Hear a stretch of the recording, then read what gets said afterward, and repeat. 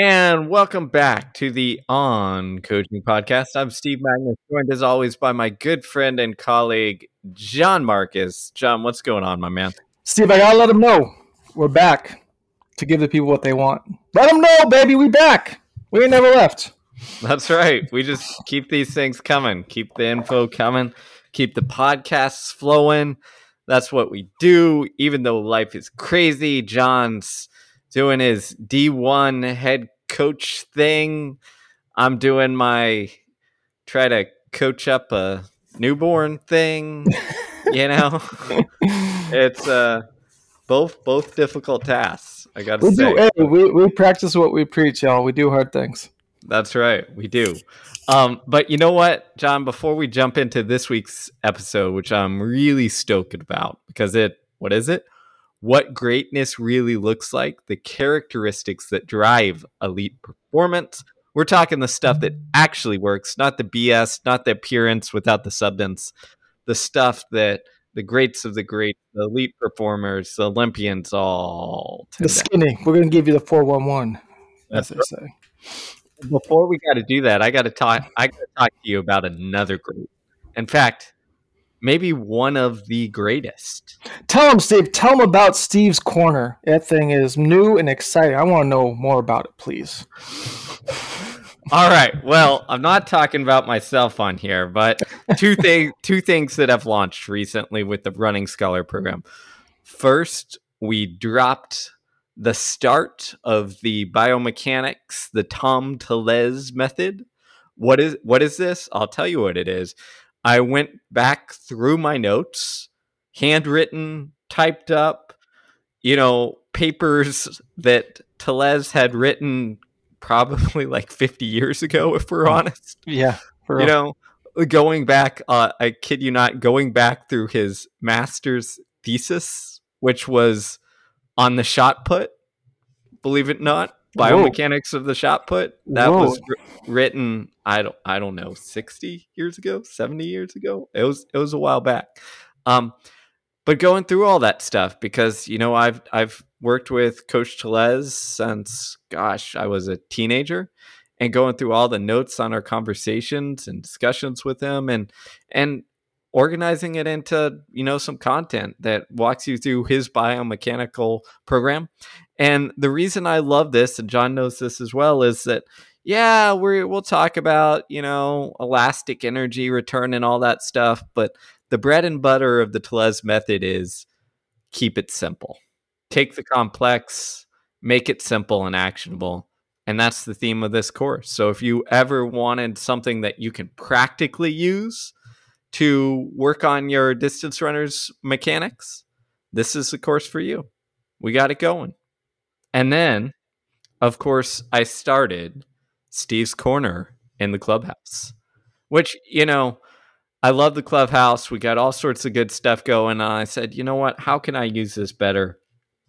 And since we all know that Twitter or X or whatever is falling apart at the seams, death to X. I said, you know what? X Twitter was where I put out my thoughts. I tested ideas. I threw out workouts. I threw out things I was struggling with. Why don't I just throw those out on the Scholar program? So Steve's Corner is the interesting studies I come across. They go in there. The thoughts I have, they go in there. Actually, this morning, I just went to a cross-country race watching my wife's cousin, who's in high school, run. And then afterwards, I got flooded by a group of high school kids, runners, asking me all sorts of questions. And it really struck me. I'm like, oh, this is interesting. Like, there were some insights there. Guess where that kind of write-up went? Steve's Corner. Hey, so love it. If you want to learn more, I'm taking questions as well. Answer them all. If you got a question on something you heard in the pod, something I wrote, something in the courses, drop it in there. I'm going to answer it. I'm going to get back to you. We're going to go deep on training because that's what we do. So if those things sound good, just join the Running Scholar program. And I got to add, so someone posted on my Instagram I wasn't anything about the scholar program. I said had some running tweet, and one of our scholar members said, "Hey, you got to get," just commented to someone else like, "Hey, you got to get this. This is where I think the insight on Igloy and flux training were." That was the question. Question I get Igloy and flux training. One of our scholars says, "This is the place." And the person responded, "Yeah, but I'm not a coach. I'm just a runner. Will I benefit?" When another of our scholars responded, "Yes. Lots of non-coaches there. Yes, you will." And I want to make that clear is yes, we're aimed at coaching and stuff, but it's about getting better. And if you're an athlete, you're going to find ways to integrate this stuff into your training. You're going to find the psychology, the mental side of sport courses that we have useful. So long-winded, I'll stop there, but I'm just jazzed about everything we're doing in the Scholar program. So you better you just need to sign up. Yeah. No, it's a call to arms, right? Especially as we develop new, quote unquote, digital spaces to converse and dialogue with the old spaces or convenient ones, like say prior message boards or prior social media outlets like X start to erode or don't become as rich of a resource for those dialogues to be had. We that's Steve and I saw it coming a long time ago, and that's why we created the Scholar program, is to maintain that space. And it just costs $1 and like a nickel a day or something. It's not that much, but the value return is so great if you use it. Spot on. It's valuable. We're just kind of bringing the content. All right. So you heard the pitch. Check it out. But this week, what greatness really looks like. Jon, I'm excited about this because this kind of gets us. Actually, I'm going to tell a personal story to get this one going. My junior year of high school, you know, young Steve is running around. He's got a official mile PR of 4:17. He's pretty good, but has never made it to the state meet on the track. Has never placed in the top, I don't know, 15 in the state cross country meet. He's a good high school runner, but hadn't quite put it together. And then, as many listeners know, senior year, I take off. Dropped 401, win state on the track, do some great things in cross, improve a lot. And a lot of questions I got are, well, how'd you do that? And a lot of people point to the mileage and bumping stuff up, and all that matters. But you know what? If you go look at my log from that year, cross country, I didn't miss a day of training. I took my break after cross country. Track season, didn't miss a day of training. I was known for high mileage, but get this consistency. From the end of cross country season all the way until the state meet. The state meet on the track in late May was the first week out of all those weeks that was under 80 miles a week. Mm-hmm. Consistency, stacking week after week, month after month of good, solid work is what leads to breakthroughs. And that is the characteristic, I think, the defining characteristic that all the greats have. Well, that was the shortest podcast we ever did. Done, out, call it. Wow. All right. Okay, we're getting efficient here. But that's the thing, right? I mean, we joke, but the secret is no secret. I call it stacking. Steve calls it stacking.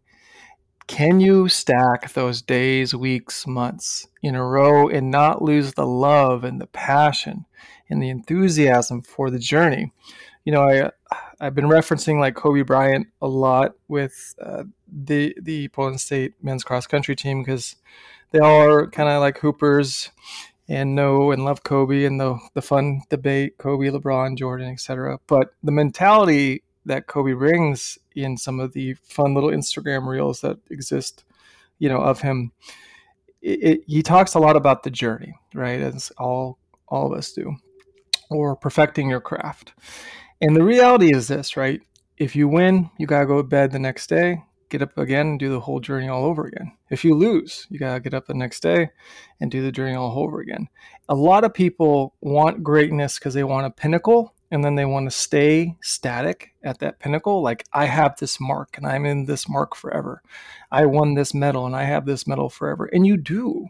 You do have the memory and the experience of it forever. But doesn't tomorrow is a new day, right? It's not like Josh Kerr is sitting here and Danny Mackey sitting here going, "Great, we're the world champion in the 1500 and world champion coach in the 1500." And now it's just people are going to hand us that medal every time we show up to the big one. It's not like Mike Smith does that at NU, right? Everyone knows every season, every day, every week, the journey has to be repeated. And I think that's where we lose the plot in this person ran this amazing world record in these super shoes, and oh my God, if I just buy the super shoes, then that will equal I can run fast too. And sure, 100%, but we all have greatness in us. We just have to create in our mind the circumstances for us to be able to measure that in a way that's not outcome oriented, but in how I frame it nowadays in the park blocks here at Portland State, show up oriented. Just show up. If you just show up, you're going to work. And if you work, you're going to get better. And if you show up tomorrow and the next day, the next week, the next month, and you just keep doing that, I guarantee you're going to be a lot better than when you started. You know, years ago, John, when I was in the college coaching game that you're in now, I got curious. So, especially back then, but I'm sure it's similar now, is you got to log who shows up to practice. NCAA, you got to log all that stuff. And if they don't show up, if they miss, whatever, you got to keep track of it. You got to have those hours all tracked. So one time I got the good idea. We had a database of it, and I pulled the database for years. And I just did something simple. I just said, here's how many practices this person could have shown up to, the total. How many did they actually show up to? And then compare that to their improvement rate when they were on the team. And guess what? Those who showed up more improved more. There was a nice, pretty clear relationship. And of course, there's all sorts of reasons for that. Sickness, like in some legitimate sickness, maybe tests, whatever have you. Um, but it also made me realize that like all of those things like are legitimate reasons, but they're also kind of go into like how people live their life and prioritize their life, right? If you're getting good sleep and not out at the parties or what have you, you're probably going to be sick less, like, sick less than the person who's getting 5 hours of sleep or 4 hours of sleep and burning the candle on both ends, right? So and the same goes with, although injuries are a little more haphazard, there's still a tie to your recoverability. You're taking care of business. You're doing the small things. You're going to the weight room and lifting or strength work that's necessary outside of away from the running practices, all of those things. So it all kind of ties in together. It's not just like, oh, you're a slacker, you don't show up. These are all college athletes. I mean, most of them wanted to show up, or else you weren't going to last very long on the team. But I'm always struck by that is like, as coaches, we need to think of how do we get people there consistently. And I don't mean by being like, okay, like we have mandatory practice, everybody's got to be there. I mean, how do we make sure that we take care of the things that often get in the way, the lack of sleep, the sickness, the little, injuries that aren't injuries, but things that make us pivot away from practice and doing something else, or having to be in the training room when we're out running because we're kind of taking care of these small things instead of being healthy and all that stuff. So to me, it comes back to number one, which is like, how do you help people show up consistently? And that's our job as coaches. And it's a tough job to do, right? Because when we talk about the seeds of greatness and the characteristics of it. Often, what gets lost is the word conviction. You must have a deep conviction about what you're doing and why you're doing, and what that's going to lead to if you do it, right? That's the simplest thing. We call it belief or faith. But most athletes I've seen who don't have a high degree of conviction are indecisive. And that's the hard part about decision making, right? Decision making closes all the other options and settles on one. And when we lack that and we want to have our cake and eat it too, so to speak, nothing wrong with that in general, exploring and discovering and figuring things out. But it doesn't matter the craft. You cannot be great or achieve greatness or get close to it, however you want to define that, without a very, very, very strong conviction about what you're doing. And that starts with why. It starts with consideration. You got to stop back and consider all the, logical outcomes of how behaviors will impact your ability to perform or elevate or meet the demands or readiness for a task. And I talk a lot about readiness, like when I'm with my athletes, and I go, you know what? You know you're ready when you don't feel you're ready. Because anytime you do something for the first time, you're never ready. Steve can tell you he was not ready to become a dad. He was not ready to become a professional coach. I was never not ready to become a professional coach or inherit a very mismanaged Division One program and become the head coach. No one's ready for this stuff, but you can be prepared. We were prepared and understood what exactly we were getting ourselves into. Steve and I were talking for months about, I'm not going to be sleeping for a couple years now. I'm gonna have to get on this coffee. We gotta get things organized. I gotta write my next book manuscript basically now before the newborn's here. He was not ready for the newborn and what everything that she's bringing in terms of care, attention, necessity, but he was prepared. So there's a really subtle difference there between being ready and feeling you're ready versus being prepared. And I think we gotta, call that out and understand that is one of that quote unquote secrets the greats have.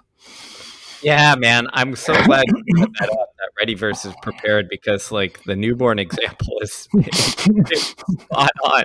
And any parent knows this, right? You're prepared because you've done the work, you've talked to other people, you've read things, you've gotten everything that you can, done so that you have the time and energy that you can. But then you get thrown in the crucible and you're never ready for it, right? It's never like that. And I think to a large degree, that's how racing is. That's how taking on big challenges is that, the preparation needs to be there, but you're never fully ready. And what I would say is that, um, it reminds me of actually of a former athlete of mine who then went into the military.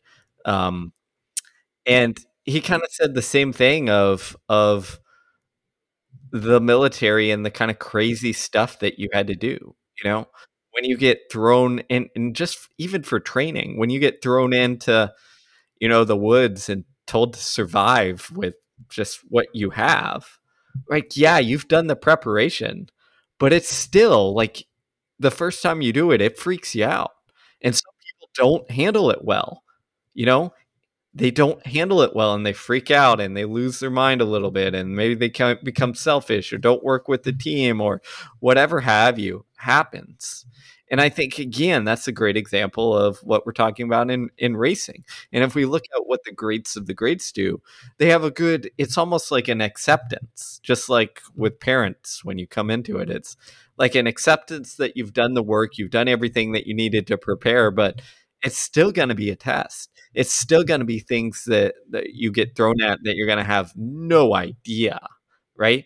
And I think that's it's like accepting that, because if you don't, what tends to happen is you go in with this like false bravado, this false confidence, and I'm like, oh, I'm ready for this. And your brain, you've sent it the message that you're ready, so your brain says, oh, don't worry about this, we got this. And then with the newborn, once you've gone on like a couple weeks of no sleep, your brain freaks out because it's like, what do you mean? I thought you had this, blah, blah, blah. In races, You get thrown for a loop when, the first thing doesn't go well, and instead of, like, navigating that, you default straight to panic because you told your brain you were ready, instead of telling your brain, "I'm prepared for the challenge. That doesn't mean it's gonna be easy. That doesn't mean that I know what's coming, but it means that I've done the work to put myself in this position." Yeah, and so we as coaches can then take that reality of understanding and reframe how we talk. There used to be coaches who'd be like, "All right, someone did XYZ workout, they're ready to go," and it's like, no, they're not. No one's ever ready. Are they prepared? Are they prepared for the difficulty that's going to happen in a high level invitational where they go out at their 3K race pace or faster for the first mile and then still have to run off of that? Are they prepared for that?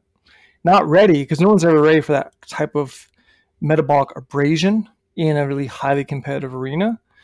But that's what we do in training, and that's the idea of training, and the training prepares you for those realities that you'll meet down the road. So this is always where we want to say, in the nice, neat fairy tale of things are very sequential and progressive, and training just gets better and better every week, and this and that. Not the reality at all. Steve and I were talking offline about his little one's sleep schedule, and he was like, "Yeah, she had a period where it was like it was good, and now there's a period where it's like not so good." And that's progress. That's how things happen. It ebbs and it flows. But he was prepared for not it being good all the time. And so when you got that reprieve from the perceived or anticipated difficulty of something, and it was less difficult than you anticipated, then you go, "Oh crap, I might be ready." A good example of this was a conversation I had with Craig Ingalls a couple of years ago about when he raced his first 5K. And he was like, "I was prepared in my mind for it to just start hurting and for me to be suffering for 4,000 meters. I knew I could run 1K at the pace, but I was just prepared for an onslaught of 10 minutes of just absolute sheer pain." And then he said, "Yeah, then I got in it, and it really didn't start sucking until about 2K to go." And I was like, "Oh, this is half the time I was prepared for it to really be a humongously difficult physical task." And so then he's like, then it seemed easy. Then I was like, "Oh man, I was playing with house money," and he ran pretty fast for him. So, it just shows you like that different level of calculus that, say, people at the highest level of sport have when they think about being prepared for a race, even a race that's like for a 1,500-meter 8 guy, more like Craig Ingalls, a 5K that's far, far outside their comfort zone. And that's honestly sometimes why you run those races that are outside your comfort zone. So when you come back to your main race, it is a little bit more manageable and you're more prepared for the task demand versus always being thrown for a loop and being caught off guard when it starts to sing or the legs get heavy, quote unquote, too early on in the racing. Yeah, I think that's another great example, and I think with high school kids especially, but even college and elite, like, that distinction is so important because it is, like, what's the number one question you get asked as a high school or college coach? "Am I ready, coach?" You know?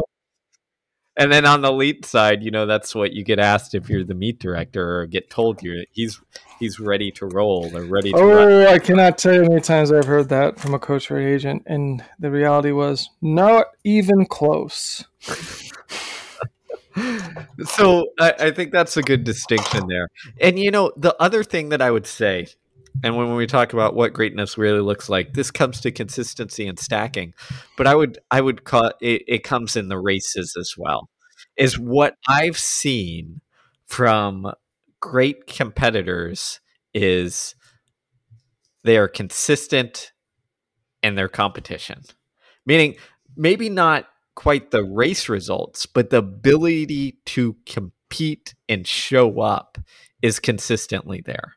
Meaning, no matter what the race, they figure out how to bring their game, and you often see this um, in really good competitors, especially when they're in an off distance. Right?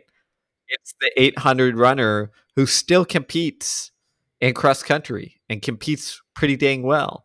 It's the 1500 runner who, maybe like Josh Kerr, runs the half marathon.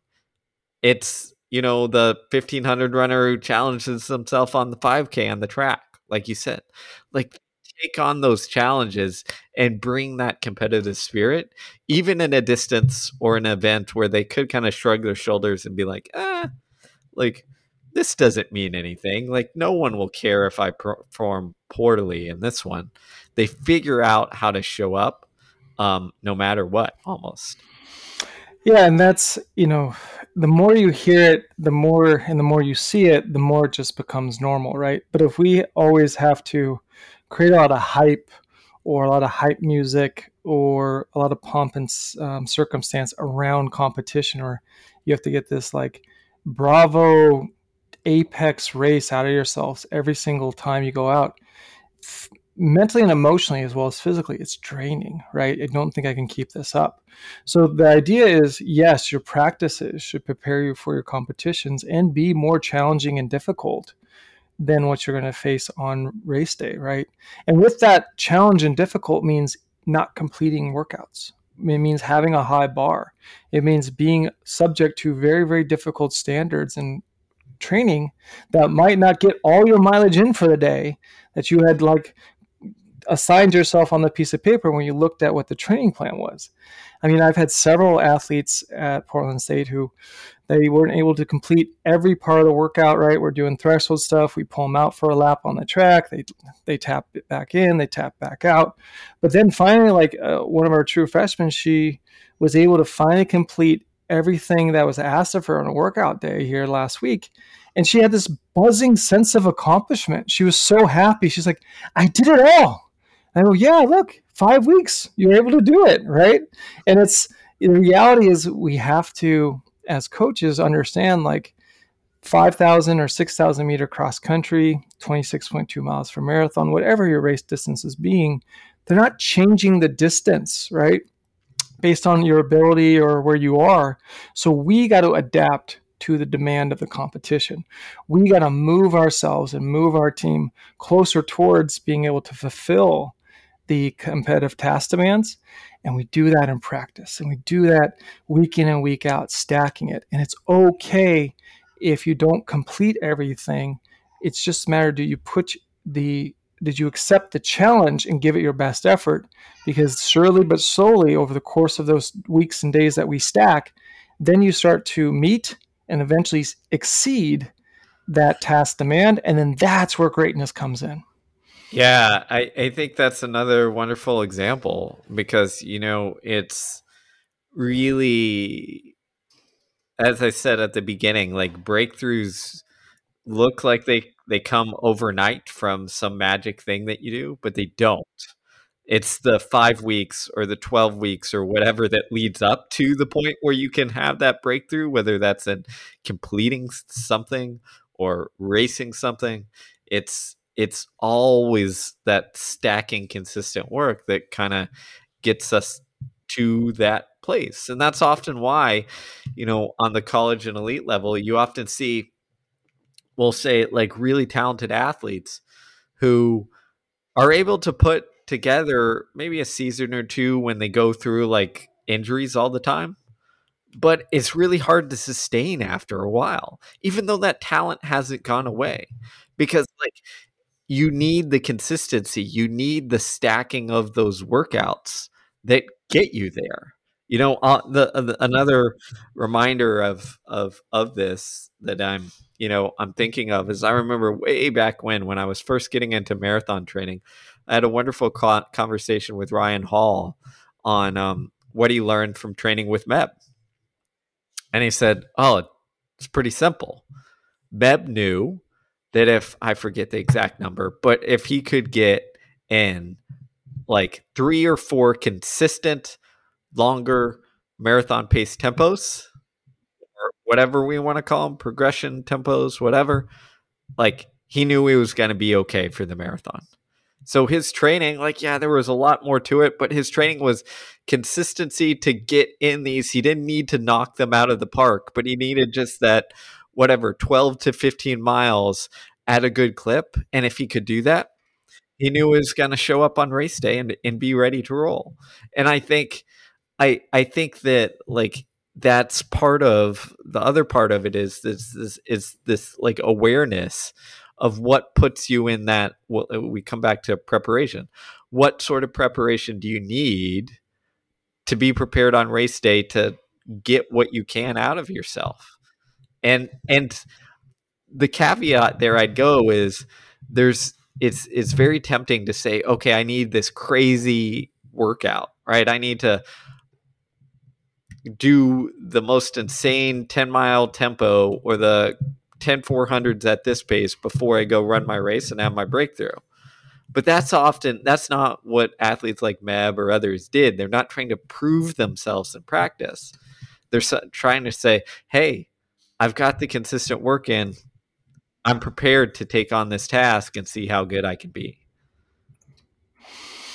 These subtle language shifts or mind shifts go a long way when you can kind of get that specificity and evidence about what it really takes to not only one, elevate yourself as well as elevate those around you, but collectively with your coach, elevate a group of people to a higher level.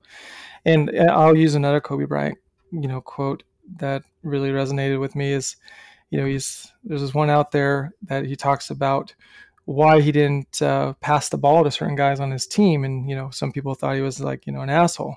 He goes, I see them every day, and I see them walk in 10 minutes before practice, and I see them leave right when practice is over.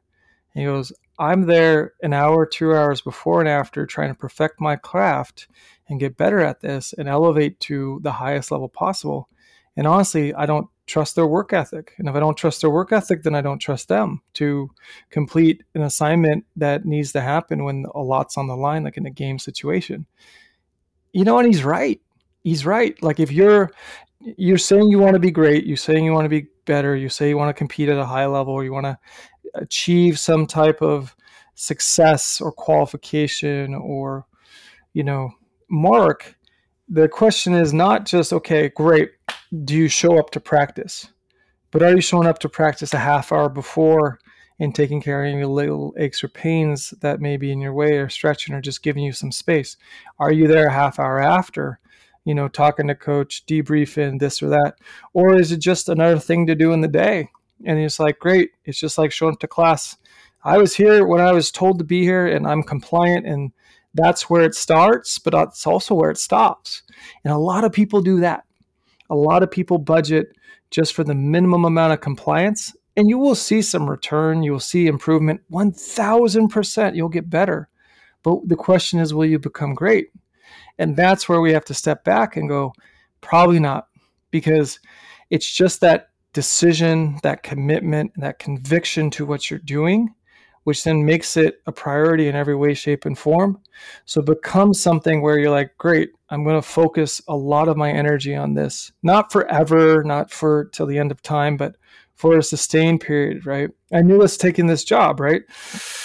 I came in, I was running like, 80, 90 miles a week in volume, doing all this flex stuff, super fit. I was like, man, maybe I can go mess around and try to get like the Masters American record in the steeplechase, which is like slower than my college PR. And I was like, oh man, this would be great. Boom, I'm now like weekend warrior dad. I've got 1 day a week to run and lift because it just requires the, bulk of my resources and energy to get this program and these athletes and everything, just oriented in the right direction, and then recruit and then hire coaches and do all that. But you know what? I told my bosses my idea. I said, hey, I'm prepared. I know exactly what I'm walking into. I know exactly about how long it's going to require me to make this trade-off. And I'm okay with that to get this to where it needs to be in as rapid order as possible. Not forever, not for years. We're talking for a couple months. But again, nothing would like make me more happy at the moment than to go for a run or, go for a lift session on a consistent day-to-day basis like I was doing prior to this. But that's not reality. And if I want to create a space for young men and women to be able to, have an opportunity to thrive and grow and develop and become better in a lot of areas of their life than they thought they could, then I need to take the time and, till the garden, so to speak, and till the soil and prepare it. Because I can't say that and then not do it and then expect that return and then get frustrated that's not happening because I didn't show up to practice, an hour, 30 minutes before, and didn't stay late. It's just what it takes to be great, and there's no other way around it. It reminds me of something I've written about before, and then conversations I've had with, even a conversation with Shalane Flanagan, the, obviously former elite marathoner, um, is we get this idea of balance wrong. We think it's being able to do all things good at once, right? It's like, to use your example, it's being able to run at a high level, coach at a high level, like be the best in this, and this. But that's not what it means. Like, balance to me is the ability to choose what you're kind of focusing on right now, understanding that you want to zoom out and have your seasons kind of balanced, but you're going to have seasons that are disproportionately, focused on a few things, right? And that's the maybe the example I would use, or the way I would phrase it, is you want your life periodized, right? Where some periods of your life you're going to focus on very hard intervals. Other periods you're going to go long and slow distance stuff. And that's the same. Like, I look at it in my career, we mentioned parenting and all that stuff. I knew that I was going to have a season where I kind of cranked on my writing. And I told you this. I was like, yeah, I'm just cranking. We're in get stuff done mode. We're in, you know, Steve when he was in his 20s and needed to just crank stuff out. Oh, Like, I've seen it. I've seen it when you yeah, wrote the science of running, when you wrote do hard things. I know what that mode looks like. yeah, you just get in it. And like, you understand that other things are going to be neglected and all that stuff, but the other thing is, you understand that it's a finite period of time, and you can't live in that space. And I think that's the other thing that, really good competitors, is they're able to turn it off when it comes time to turn it off. You know, when they get that break after the marathon season, like, they go enjoy their family, or they go, on vacation, or whatever have you, because you can't sustain it 24/7, 365 a day, days a year, at the intensity that you might for that period. This is why marathon cycles. I mean, I remember, I think it was, I learned this from Canova and others, is like, this is why marathon cycles, if you try to stretch them out for too long, instead of 12 weeks or 16 weeks, you started to go 18, 20, 24 weeks, whatever, the long cycles never work. Why? Because it's too long being that focused and that on that razor's edge of training, both volume and intensity, that something's going to give. Hmm. Yeah, I mean, that's the thing, right? It's a periodized greatness is highly periodized. I'm always making calendars. I'm always making schedules. I'm always saying, all right, for this period of time, it's going to be like this. Because if we don't do that planning, if we don't have that awareness, right, burnout happens real quick because you quote unquote start living this reality and you think in your mind it's going to be like this forever. And then all of a sudden you start doing that future tripping, right? Because the brain's always trying to predict how to, um, you know, release or keep resources that it has available to it. And so if you think that the tough training periods or the tough startup periods or lack of sleep periods are going to be how it's always going to be, real quick you got a problem, and real quick you start stressing out and things start eroding in there. But if you know that it's just a sacred period of time that you're thankful for and grateful for, that you get this time to do this work, then you understand it's just we got to do the work right now.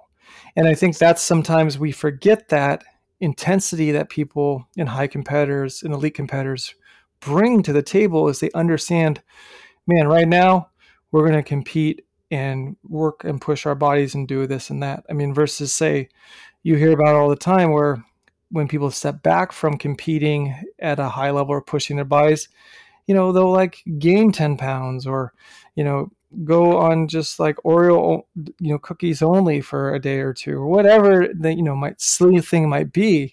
But a lot of time we measure this fake toughness and false bravado as it's an everyday grind and this and that, and it's like, can't we humans, we pulsate, it's impossible. So it's, as a coach too, it's important to understand, like, there's a time when it's high intensity, high pressure, high commitment, high, everything, and it can feel like a threat, but it's about preparing us for the high stakes arena that we're going to be walking ourselves into. And then once it's done, complete check out, back off, chill, see you in 2-3 weeks, no big deal, take it off easy. Like I would tell, like, some of my athletes who enjoyed wine, I go, just drink all the wine you want, I don't care. Yeah, it was just like, I'm not promoting alcohol, but it's like, it's okay now to check out. And if we don't have that balance afford us, when we know when it's time to check in and time to check out, that's where we can kind of lose the plot, so to speak, and burnout starts to creep.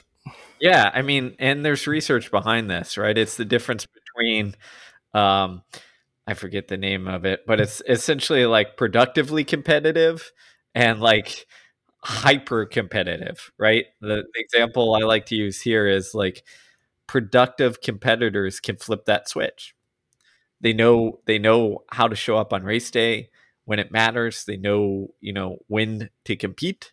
The hyper competitive athlete tries to compete in everything. So they go home. The example I like to use, as I said, is they go home and they're, competing with their 5-year-old kid in tiddlywinks or whatever, or basketball, and they won't let them win, right?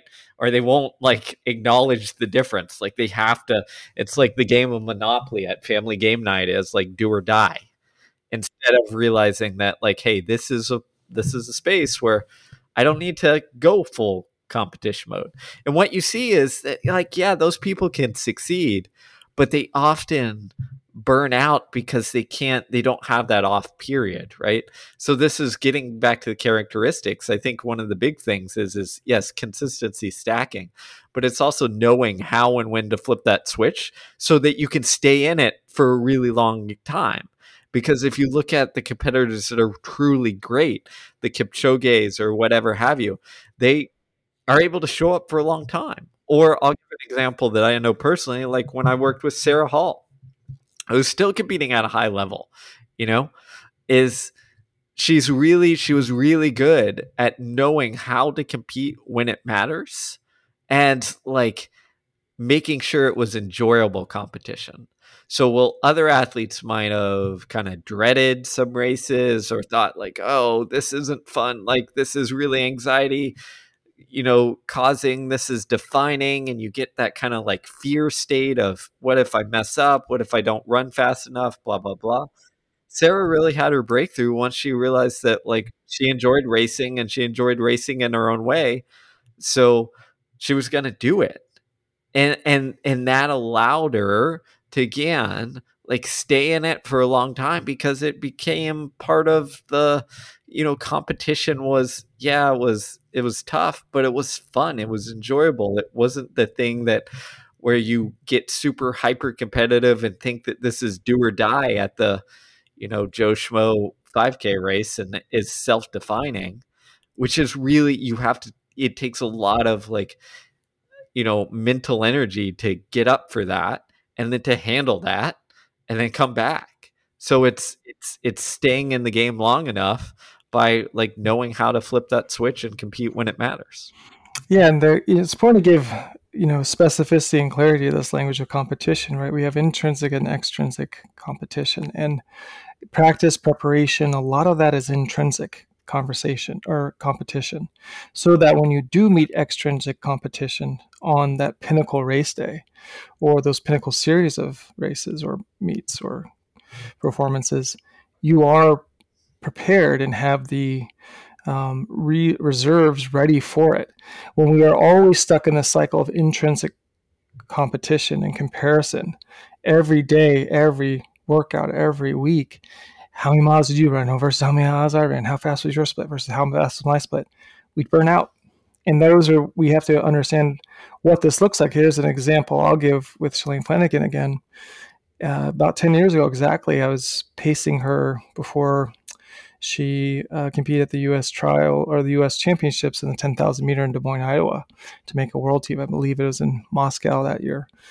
And, I was her rabbit for a workout, week before, just easy, standard little mile cut down, 4 laps, 3 laps, 2 laps, 1 laps, right? 6, 12, 8, 4, 4 meter jog in between, just a, grease the gears type session.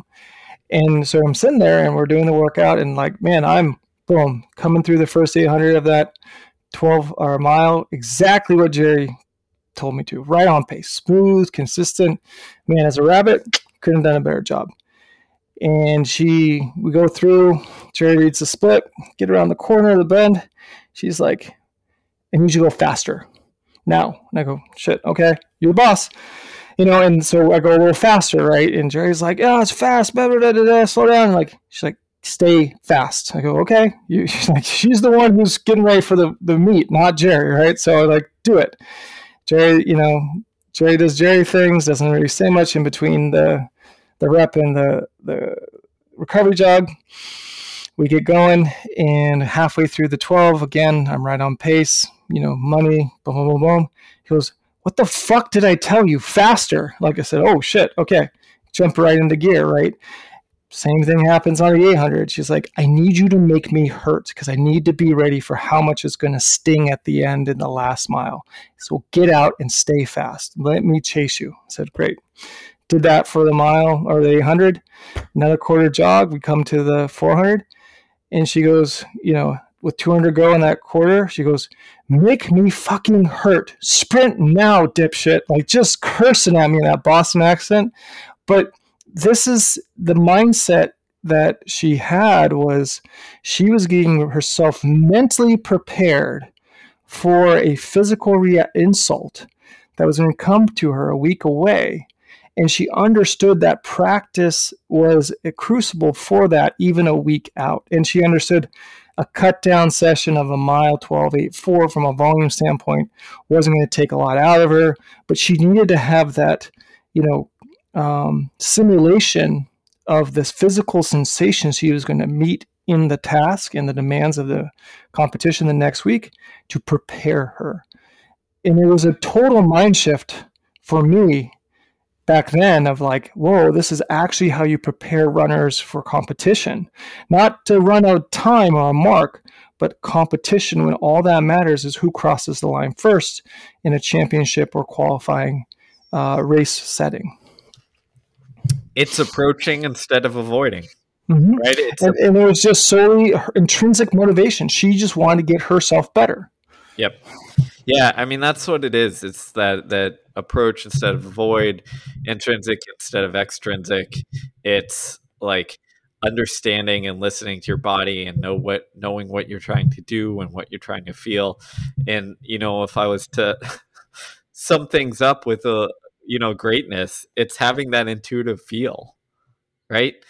That's what you often see, and that's why they're really great competitors, because they don't get distracted and caught up with like, oh, like this time the watch tells me this or whatever tells me this, or to do this I need to run X workout exactly these splits. Is like there's this trust in your body that you just learn and develop over time, where you understand what it's telling you and you understand when to listen to it and when not to, and how to put it in a place that prepares you for the crucible of racing. And like the more you can do that, the better off you are. And what I mean by that is often like nowadays, especially with where we can measure everything, is we kind of get in our own way a little bit, because like we start second guessing ourselves. We start like letting the watch dictate at our pace or whatever have you way too much. We start, freaking out if it feels like we're out of zone 3 and in zone 4, or whatever the zone is you're training, and thinking that our workout is lost, when in reality some workouts are like, forget the physiological zone. What are you preparing for? Mm-hmm. And that's it. Yeah, that's where it's easy to measure kind of superficial markers and then put a lot of emotional investment into what they might validate. But it's just one data set, one part of the holistic picture, right? It's also someone's approach where the concept of getting better and striving for personal greatness or excellence or what have you, loving the grind, chop wood, carry water, all the cliches that are out there, is exactly this, where you're not ever going to say something's going to be easy because you've already set yourself up for failure if it's easy. Because if it's something easy, it's not worth doing, right? But if you are, ready or prepared, I should say, and you have conditioned yourself to tolerate or handle the discomfort, to create a situation where you are suffering or in a high, riding the red line of like that threshold, right, so to speak, in running, then what without a shadow of a doubt in your mind is if you can deliver that on race day and you can make yourself and sustain yourself feeling that way and keep moving and competing, everyone else around you is feeling exactly the same way. Otherwise, they would take off and they wouldn't be around you in a race, right? And we often forget that we're searching for easy, but easy has nothing to do with greatness. Greatness is what we want, and so we should search for preparedness to achieve that greatness. So easy is the enemy. Always has been, always will be. But it's people like to have that quote unquote swag or filter that, oh yeah, baller, it's easy, it's raw. It's in other sports, it's the ESPN highlight reel thing where you made the top 10 on one day. But, it's the reality is we don't esteem that person who made that highlight reel once in a balloon or here or there. We esteem those people in any kind of discipline in any modern society that consistently show up in a very successful way over the long haul, over the years. Steve Kerr is a great coach because, he is considered a great coach because of how many championships in a row the Golden State Warriors were able to produce. Same with Greg Popovich with the, you know, San Antonio Spurs, right? They're not winning championships right now. Does that make them less of a coach? Probably not. But it's about that process and knowing there's going to be ebbs and there's going to be flows, there's going to be ups and there's going to be downs. And it's never, never easy. And anyone who tells you it's easy is lying to your face or they don't really know.